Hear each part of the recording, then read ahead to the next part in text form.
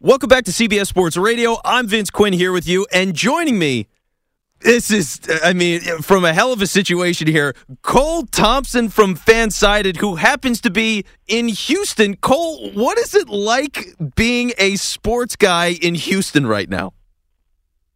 Vince, I'm not going to lie. It is a rough time, more than just because of the DeShaun Watson situation, but then you watch one of your best players in George Springer sign a $190 million deal to stay in the the AL division, to go to the Toronto Blue Jays and only make that roster even better than what it is. And on top of all of that, then you lose James Harden. You're also seeing Victor Oladipo kind of have some injuries.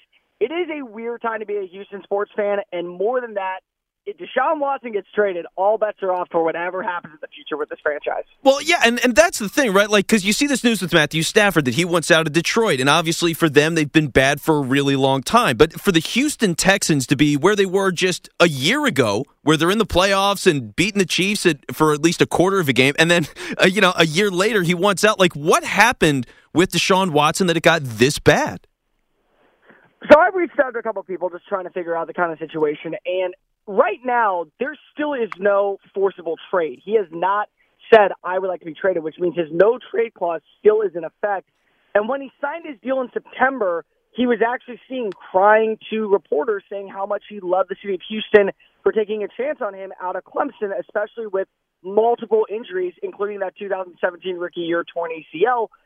So what really, I think, this really boils down to is how Cal McNair and Jack used to be made it so publicly official with the news of the Bill O'Brien firing. They came out and they spoke to reporters and they said, DeShaun is going to have a voice in the hiring of our next GM, of our next head coach. Well, Nick Caserio, as qualified as he is, 19-year vet, won 6 Super Bowls with the Patriots, helped develop 3 of those rosters as the player personnel. He wasn't informed of the situation. He wasn't informed that Caserio was going to be the hire. So it automatically was kind of a slap in the face when you announce it to the media, to the public eye, to the city of Houston, that his voice is going to be heard. On top of that, then the Robert Saleh news was kind of the bigger news because of Eric Bieniemy, although has received an interview, the other option for the team was Robert Saleh. Saleh did not receive an interview whatsoever with this franchise, so that really put another damper on the situation.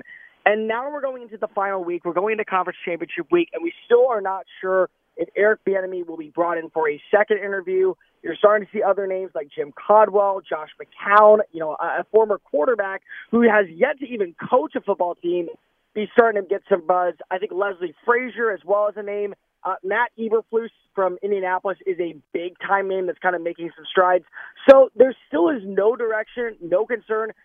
And after all this conversation that we can just go through, it basically goes back to DeShaun Watson was told, my voice is going to be heard. And even though that you don't have to say that in the NFL, when you make that so public, you are going to have to deal with the complications and the repercussions from that situation. So that is where I think this whole thing boils down to. At Houston, as much as Nick Caserio, I think, can do a lot to fix his franchise, they really have to fix their quarterback situation. They have to fix that bond before they can fix anything else. Well, yeah, and so I want to follow up with that. And we're talking with Cole Thompson, who's an NFL writer for Fansided. Because here's the thing now, is like you're in this coaching search, and he's miserable about DeAndre Hopkins and how he got dealt and the GM situation, how that went down. Like, is there pressure? What kind of pressure is there to get a guy that DeShaun Watson wants in order to keep him happy? I would say yes and no, because at the end of the day, the best way to look at this is if you go get your guy, whoever that is, whether that be Eric Bieniemy, whether that be Leslie Frazier, whether that be Jim Caldwell for a year, at the end of the day, DeShaun Watson will be under contract with the Texans until 2025. Now, he could request out, but keep this in mind.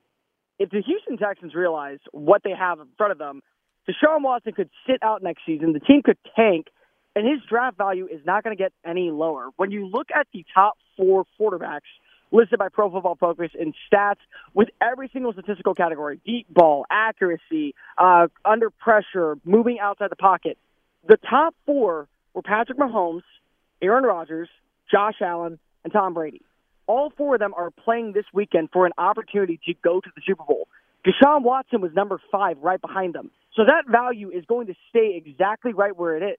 But at the end of the day, it's always better to have the quarterback that's already under contract, already being paid, already shown that he is the future of the franchise and can be really, really effective with the right roster in front of him. You want to try and keep him and you want to make him happy. But if you don't believe Eric Bieniemy is the best fit for your team, DeShaun is either going to have to do one of two things. He's going to have to understand that this is still a team that he does not run, he does not own, he does not have any technical viewership of, or he could go ahead and say, I want out. And at that point, it will be up to Caserio to get the right deal. Now, there is a report out today that his number 1 choice would be to go to the New York Jets. His number 2 choice would be to the Miami Dolphins. When you look at both of these teams and their draft capital over the next 2 years, they are really, in my opinion, the only 2 teams that would have a even close to shot of finding a way to get him on their roster for 2021. Well, yeah, and let me ask you this, Cole, because my producer, James Graceffo, he's a Jets fan. He's going to be dying to know about this, is the idea that there's a lot being said about DeShaun Watson and Robert Saleh and what that connection is and his interest in going to the Jets because of Saleh. Like, what do you make of that relationship? How real is that connection? So that's a very weird question, I would have to say, because there is no connection between them. Now, the only connection that you could say that there is Robert Saleh worked for the Texans back in 2012 and 2011. So that's really the only connection between the two. But wow. Everyone who reaches out to Saleh and any single person who you've ever met talking to Saleh just talks and raves about his leadership skills, not just as a coach, but as a person. Defenders find a way to reach out to him. Offensive players on the San Francisco 49ers have been a confidant to him. And he's just been able to connect with these players on a very personal level, something that DeShaun Watson has not had since joining an NFL team. And keep in mind, he was at a very personal level with Dabo Swinney, his college coach at Clemson. And Dabo came out and said back when he was getting drafted, this is the Michael Jordan of the NFL. That is how talented Watson is. That's how big of an upside he can be. That's how much potential he has. So you have that connection built years and years and years, and he never had that with Bill O'Brien. So you want someone like that in the building, like an Eric Bieniemy, who's been doing that with a guy like Patrick Mahomes, and the success you've seen with Patrick Mahomes under Eric Bieniemy, even though he doesn't call the plays. That is why I think you want someone like that. So Brian Flores, he is a tough, no-nonsense coach who knows how to win, and in my opinion, is the up-and-coming rising star in the coaching field. But Robert Saleh is a player's coach. That is what he achieved greatness with in Clemson. That is what he is going to want to achieve, and that's why I think that is his number 1 pick. So we're talking with Cole Thompson, who's an NFL writer for Fansided, located in Houston. And Cole, final question for you is, looking at Houston here, and we're talking a lot about DeShaun Watson and where the organization's been, J.J. Watt was really unhappy this year. I mean, do you expect J.J. Watt's going to be back? Do you think he goes elsewhere? Where's he playing next season? So I think he has to go elsewhere, and it's mainly because of the cap space situation. Now, you can keep J.J. Watt, but they have to find a way to free up $17.5 million going into 2021. That could mean a multiple number of things. You could get rid of guys like Bernard McKinney, David Johnson, Duke Johnson, Sanito Clemente. You can restructure contracts, but then you keep Watt. Or you let go of Watt, who is nothing short of deserving of one chance to try and win a Super Bowl in his Hall of Fame 3-time Defensive Player of the Year award career, and you get to keep those other players.